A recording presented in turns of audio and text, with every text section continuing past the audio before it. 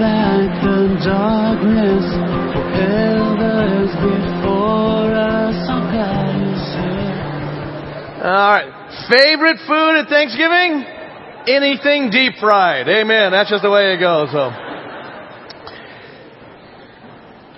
heaven and hell is a topic. Boy, you want to bring a screech to the conversation with your relatives this coming Thursday? Bring up this topic. But it does have a lot of great jokes. I think one of my favorite is the story of where Satan was tired of the fight, so he went up to St. Peter and said, tell you what, let's call it truce. You give me 3 of your top players, and we'll just quit fighting for a while. And Peter said, I don't know. And so he said, what do you got to lose? So he said, all right. So he gave him Billy Graham and Joel Osteen and Robert Schuller. And so life was great for a long. After about a month, Satan came walking up and said, the deal is off. And Peter said, why is that? He goes, well, first of all, because of Billy Graham, everybody in hell believes. He's converted everybody. Second of all, because of Joel Osteen, everybody is so positive, I can't take it anymore. And he said, well, what about Schuller? He said, Schuller's the worst. He's raised so much money, he's air-conditioned the place. I told that to Robert Schuller at a luncheon I was sitting by, and I asked if he ever heard that, and he said, yeah, he didn't laugh at all. It was just funny, but great man, but... Humpty Dumpty sat on a wall. Humpty Dumpty had a great fall. All the king's horses and all the king's men couldn't put Humpty together again. It's a statement about the death of Henry VIII. Henry VIII and all of his power, this little, if you will, limerick came around because death comes for all of us. It's interesting, in a poll, 79% of Americans say they believe in an actual heaven. And they believe that they're going there. Only 29% believe in a literal hell, and they don't know anybody personally they think that's going there. That's funny because I've been invited to go there all my life, you know. But when you take a look at Americana and our culture, what does it believe about ultimate destinies? Our drama department has taken a few of the statements. This is the world you live in. Watch this.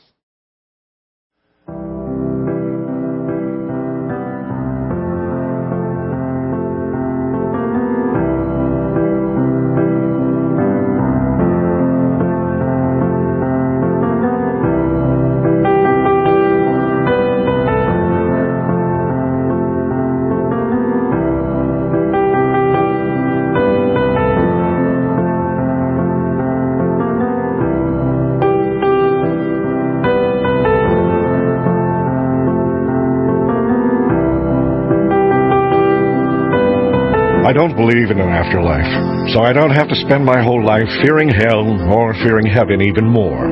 For whatever the tortures of hell, I think the boredom of heaven would be even worse.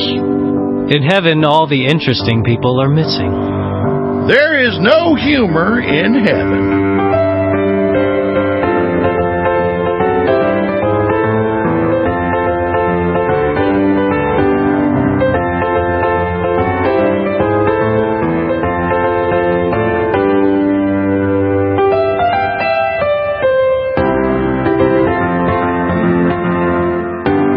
God says, do what you wish. You make the wrong choice, and you'll be tortured for eternity in hell. That's not free will.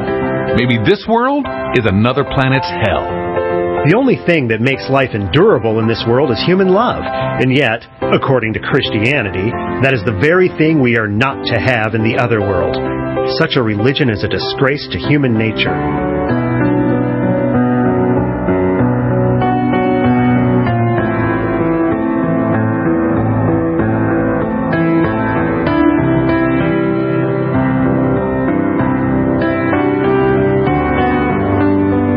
Who will say with confidence that sexual abuse is more permanently damaging to children than threatening them with the eternal and unquenchable fires of hell?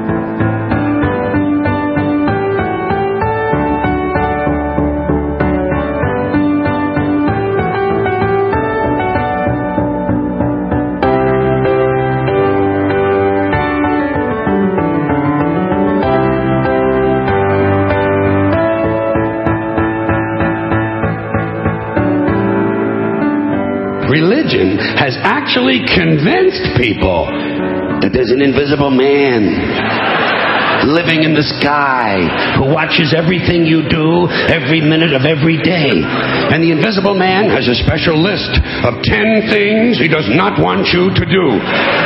And if you do any of these 10 things, he has a special place full of fire and smoke and burning and torture and anguish where he will send you to live and suffer and burn and choke and scream and cry forever and ever till the end of time. But he loves you.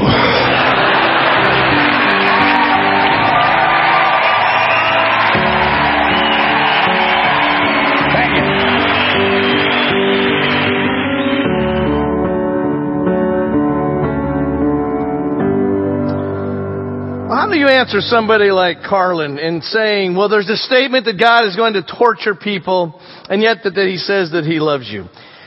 Do I believe in an actual heaven and an actual hell, or do I believe they are states of people right now? And the answer is absolutely. I believe that the attitudes and the experiences now are either the suburbs of glory waiting for you. Jesus said, to whom much is given, even more will be given. Or it is the outskirts of the destiny of people that are removing. Now, I don't think you need to believe in a place of hell, Hades, Gehenna, whatever title you want to put to it, to be a Christian. I think you'd have kind of a weird faith if you didn't. But I want to this morning propose to you 3 reasons why I believe there is the great separation, the great divergence, the great separating of 2 different destinies. First of all, because of a biblical urgency. Second of all, a theological necessity. And third, a relational consistency. A biblical urgency. There is nowhere in this book that says it doesn't matter what you pick as long as you are sincere. Doesn't say it. There's an urgency to it. Second of all, a theological necessity. How can you have this loving God and this holy God, a sovereign God, and you and I are totally free, without giving both options? And finally, a relational consistency. The 2 great acts of God, creation and redemption, come out of His loving heart. But the good news is this book is not about those that are lost. The good news is this relentless, loving, heavenly Father whose Son loves us so much that He picked up the bill for this on the cross, who wants to give, He's made this hole in His heart that only you and I can fill. And Christianity is not about just getting people into heaven when you die. It's about getting heaven into us now and having this God who walks with us and helps us along the whole way. And once you and I embrace not just the teleological, that's a fancy word meaning the end result of our life, but the anthropological and even psychological, as far as the theology coming out, being saved is the life that we long for, even in this incredibly broken world. And that's why for the last 2,000 years, people have given witness of what a faithful God He is. Well, when I say that there's a biblical urgency to this, what do I mean by that? Got your Bible? Turn with me back over to John, but to John, the 5th chapter. And starting in verse 25 on page 866 in your Pew Bible. And Jesus' wild claims. Nobody in the Bible spends more time talking about hell than Jesus of Nazareth. Thomas Jefferson said Jesus of Nazareth was the most sublime, loving life that ever lived. Unquote. No one really knows what Jefferson's theology was, but he said when he looked at Jesus of Nazareth, he said he was by far the most sublime, loving life there is. And you'd have to say that. What other person has been talking about loving and forgiving more than Christ? And yet he talks this way. He just healed a man on the Sabbath. He could have waited till Monday, and he didn't. He does it on Sunday morning. The Sabbath was yesterday. Verse 25. Very truly I tell you, the hour is coming and now is here when the dead will hear the voice of the Son of God, and those who hear will live. For just as the Father has life in Himself, He has granted the Son to have life in Himself. And He has given to Him authority to execute judgment because He is the Son of Man. Do not be astonished at this, for the hour is coming when all who are in their graves will hear His voice and will come out. Those who have done good to a resurrection of life, and those who have done evil to the resurrection of condemnation. Well, Jesus is saying here that this concept of an urgency is because you and I are free. Now, a lot of people are not afraid of hell or afraid of Satan. Like that story of a little town was having a little revival, and all of a sudden, Satan wanted to scare the little church, so he appeared right there on the middle by the pulpit. And all the people went running out, screaming out of the little church, except for some old farmer sitting there in his bib coveralls chewing on a straw. Satan said to him, "Don't you know who I am?" And he went, "Yep." He said, "Aren't you afraid of me?" And he went, "Nope." He went, "Why aren't you afraid of me?" He said, "Been married to your sister for 32 years now." So, but anyway. I know I'll get emails on that one, but anyway. Where is this urgency? Absolute justice in the state you and I are in is pure hopelessness. If God is just, not nice, just, and you and I have done the things that you and I have done, His physical laws always work. Gravity doesn't work 90% of the time. It works all the time. If He is that perfect in the spiritual law, you and I have a hopelessness. But if you just have love with no justice, it's not love. It's saccharine sentimentality. When someone does wrong and evil that cries out within you or I, somebody needs to make this right. From the very beginning, now our Hindu and our Buddhist friends prayed with a woman after the last service, married to a Jewish husband. They came forward to give their lives to Christ. And when I was talking about for our Hindu friends and Buddhists, there's no real personal heaven or hell because there's no real personal you. That you will someday be freed from this world of samsara, this illusionary stuff, and from 1,000 million rebirths, and you'll finally become one with Brahman, the essence of nirvana. But when I blow this candle out, it goes neither up or down, north or south was a saying of Buddha. It goes out. So that's you. And salvation to a Buddhist or to a Hindu is to lose existence. There's no idea of a concept of a place. By the way, she said, why she came forward, she said she longed that fear, which I'd never been told before from a Buddhist, of how many lives you're going to have to live over and over and over and over and over again to break this cycle. The concept of heaven and a Sheol, a waiting place, is the great monotheistic faith. Judaism, Christianity, and Islam. And in the Bible, in Genesis, there's all this choice all the time. There's this urgency. God creates the Garden of Eden. He tells Adam and Eve, one tree, don't eat of it. The day you eat of it, you'll die. They eat of it. Moses says, I set before you death and life. Be smart. Choose life, not death.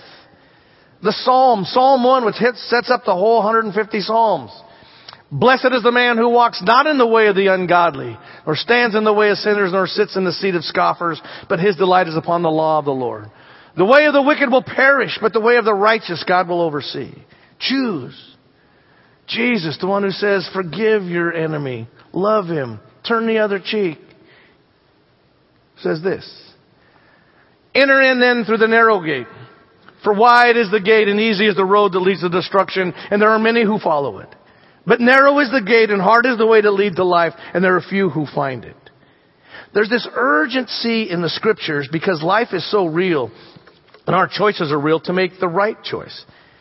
Now what's interesting is modern Western secular society, modernity and postmodernity, the philosophy of the times, isn't about us adjusting to the universe. It's about getting the universe to adjust to our desires. The ancients, when something went wrong, they would say maybe it's a moral problem or a character problem, and things like courage and fidelity and faithfulness and sacrifice is how they would respond. Modern human experience is, it's a syndrome. There's no sin anymore. There's just pathologies. And how can we manipulate the universe because we are the center of the universe, we think, for my desires to be fulfilled? You were raised in a whole unique experience in world history. Our science is brilliant and I believe God-given. The philosophy that comes out of our science is way weak in thinking through the big issues of life. And so, do we believe in life after death? Yeah. Someone asked me, do I believe in life after death? I said, yes. The question is, do I believe in life on the 405? I have no idea about that. But I had a woman after a sermon a few months ago. She was so mad. There was so much steam coming off of her because I mentioned heaven and hell. Man, she pressed my shirt just standing there. And what she said was, who do you think you are to be able to think that you are right and everybody else is wrong? A loving God would never let anybody go to hell. Fascinating. Very Western statement. We take offense in the West of God holding any of us accountable for our decisions. Because we believe in democracy and God hits the big reset button at some time and we all start over because it's kind of a game in that sense. Not so in the East. 2 years ago when we had a Muslim family, she gave her life to Christ and we baptized her down at the Santa Monica. I'll tell you, one of her biggest things coming to Christianity, you know what the hard thing was? Not the justice of God. This concept of Christians that God will just forgive. You see, you and I, because we live in such a bubble of a world, we do not have the atrocities of most of human experience take place in our life. Listen to what Mislav Volf, a Yale theologian, also a Croatian who went through the Balkan Wars, who watched families literally raped before their eyes and then had them beheaded or killed and then put the eyes out, an old Assyrian trick of the people they were fighting, the horde. This is what he says, quote, "If God were not angry at injustice and deception and did not make a final end to violence, God would not be worthy of worship. But it takes the quietness of a suburban home for the birth of the thesis that human nonviolence results from the belief in God's refusal to judge." But what he's saying is, it takes you in a little suburban cul-de-sac to say, don't do violence because God would never do that. In a war-scorched land soaked in the blood of the innocent, it will invariably die with all the other pleasant captivities of the liberal mind. What he's saying is, if you saw your family raped and killed in front of your eyes, and this idea that God went, well, boys will be boys. That's insane. There must be an accounting. And if you take that further enough, those who refuse must at some point have an accounting take place. Well, we all believe that to a point, but the question is to what point? There's a theological necessity for justice and mercy to coincide, and they coincide at the place called eternity. Now, the idea that hell is just simply somebody who has made the bad choice, and it's like some guy down here at UCLA, he's doing parties, he's doing bongs, he sleeps around a little bit, but he's not mean to anybody. And the idea that when he dies and stands before God, God goes, you had a chance, you blew it, now burn in hell forever, is not the biblical understanding. What is going on in that young man's heart is the question. It's not what he believes, it's what he rejects. And at some point, would he ever bend the knee or not? Jesus has a great example of this. Turn with me over to Luke, the 16th chapter. It's on page 851 in your pew Bible. That not only is there a biblical urgency, but there's a theological necessity for God to integrate justice and mercy, His sovereignty and our freedom. Now, on page 851, verse 19, this is a tough story of Jesus. That's why your version, if you're watching online, might have a parable, but it doesn't say a parable, because this guy has a name. No other parable has a name in it. Well, let's let Jesus talk. There was a rich man who was dressed in purple and fine linen and who feasted sumptuously every day. Pause. Why purple? We're getting ready to go into Advent. Purple was the most expensive dye in the ancient world. It came from a really hard to find shellfish or sometimes another dye. That's why purple for Advent or Lent, speaking of the king. Purple means this was stuff right off of Rodeo Drive. And he's eating a lot. Verse 20. At his gate lay a poor man named Lazarus, covered with sores, who longed to satisfy his hunger with what fell from the rich man's table. Even the dogs would come and lick his sores. Pause. Now, what's horrible, this guy's life, he's a Jew, and to have dogs licking him all the time, he was ceremonial unclean as well as the misery he's at. The poor man died and was carried away by the angels to be with Abraham. The rich man also died and was buried. In Hades being tormented, he looked up and saw Abraham far away with Lazarus by his side. Pause. Notice he didn't have a name. You see what Jesus is saying? His identity, he's given up his identity for wealth. All he is a rich man. Lazarus in his agony is still an individual. And he's with Abraham. So this rich guy dies and he looks up. 24. He calls out, Father Abraham, have mercy on me. Send Lazarus to dip the tip of his finger in water and cool my tongue, for I'm in agony in these flames. But Abraham said, Child, remember that during your lifetime you received your good things, and Lazarus in like manner evil things. And now he is comforted here and you are in agony.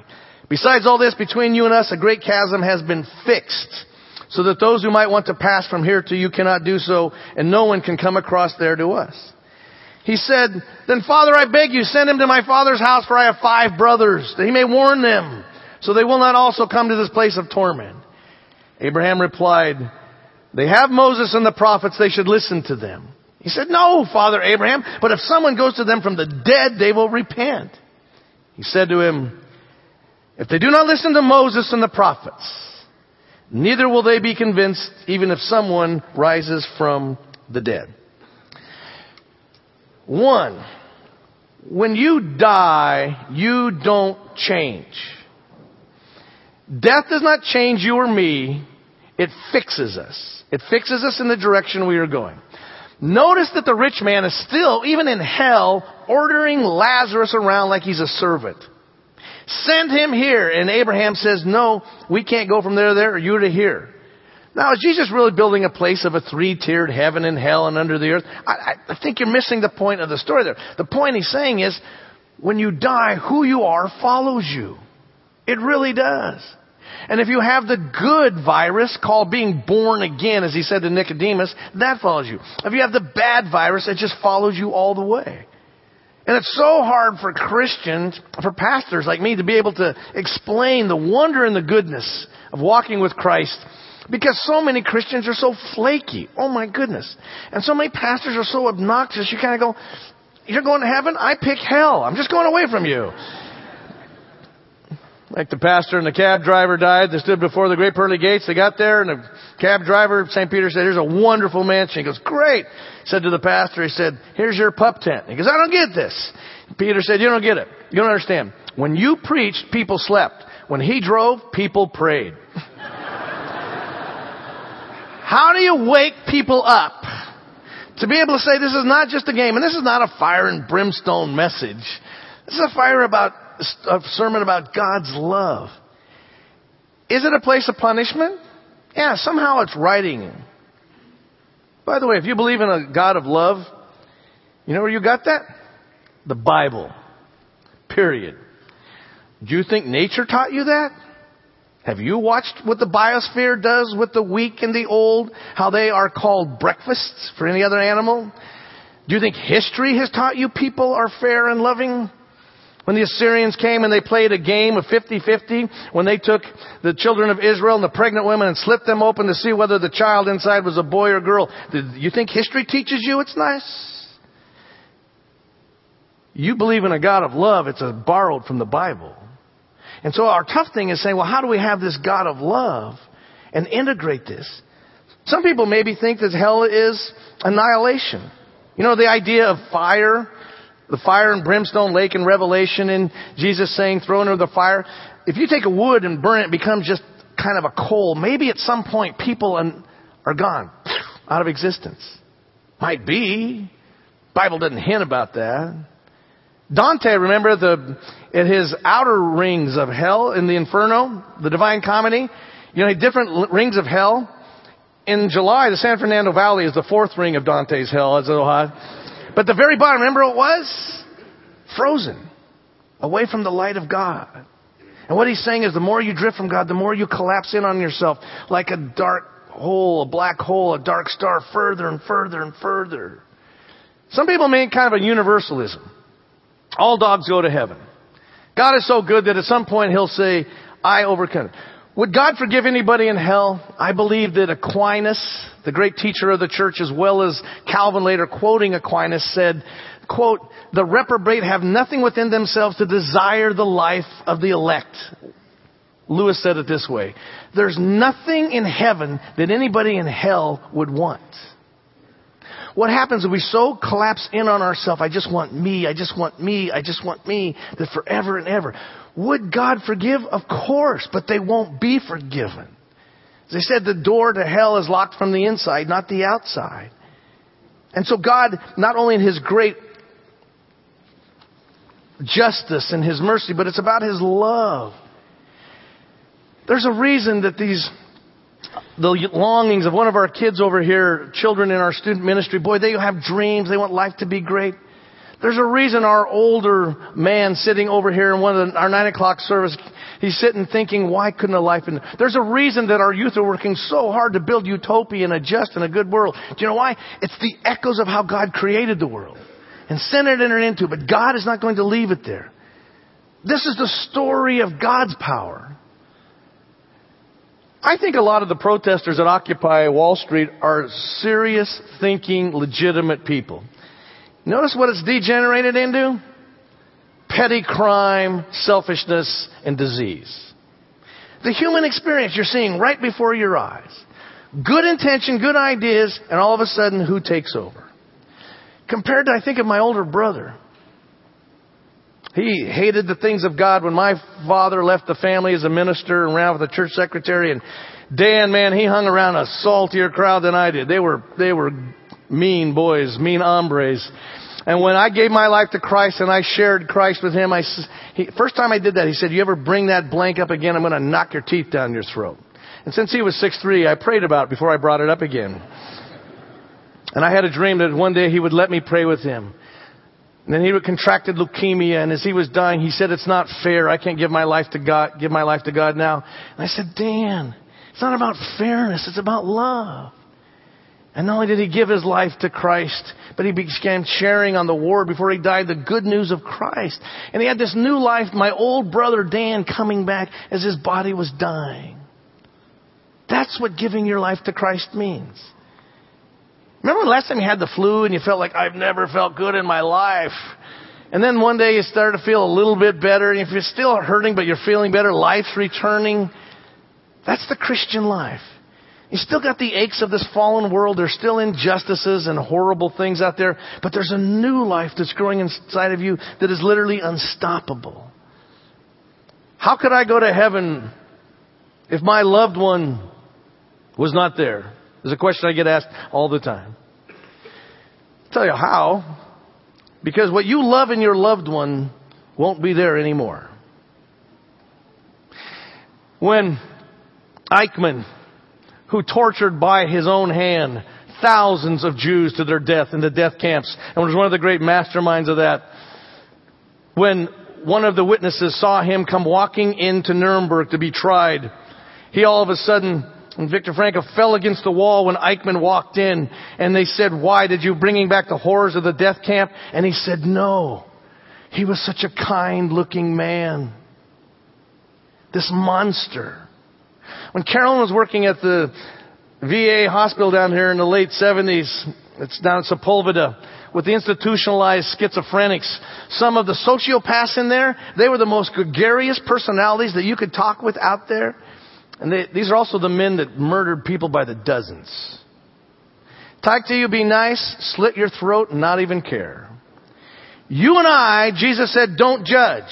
You don't know their hearts, I do. And so the concept that could I be there, we don't understand that we'll understand justice and God's love. And the other question is, well, why in the world doesn't everybody give their life to Christ? And I got to say, I don't get it. Somewhere along the line, the Holy Spirit speaks.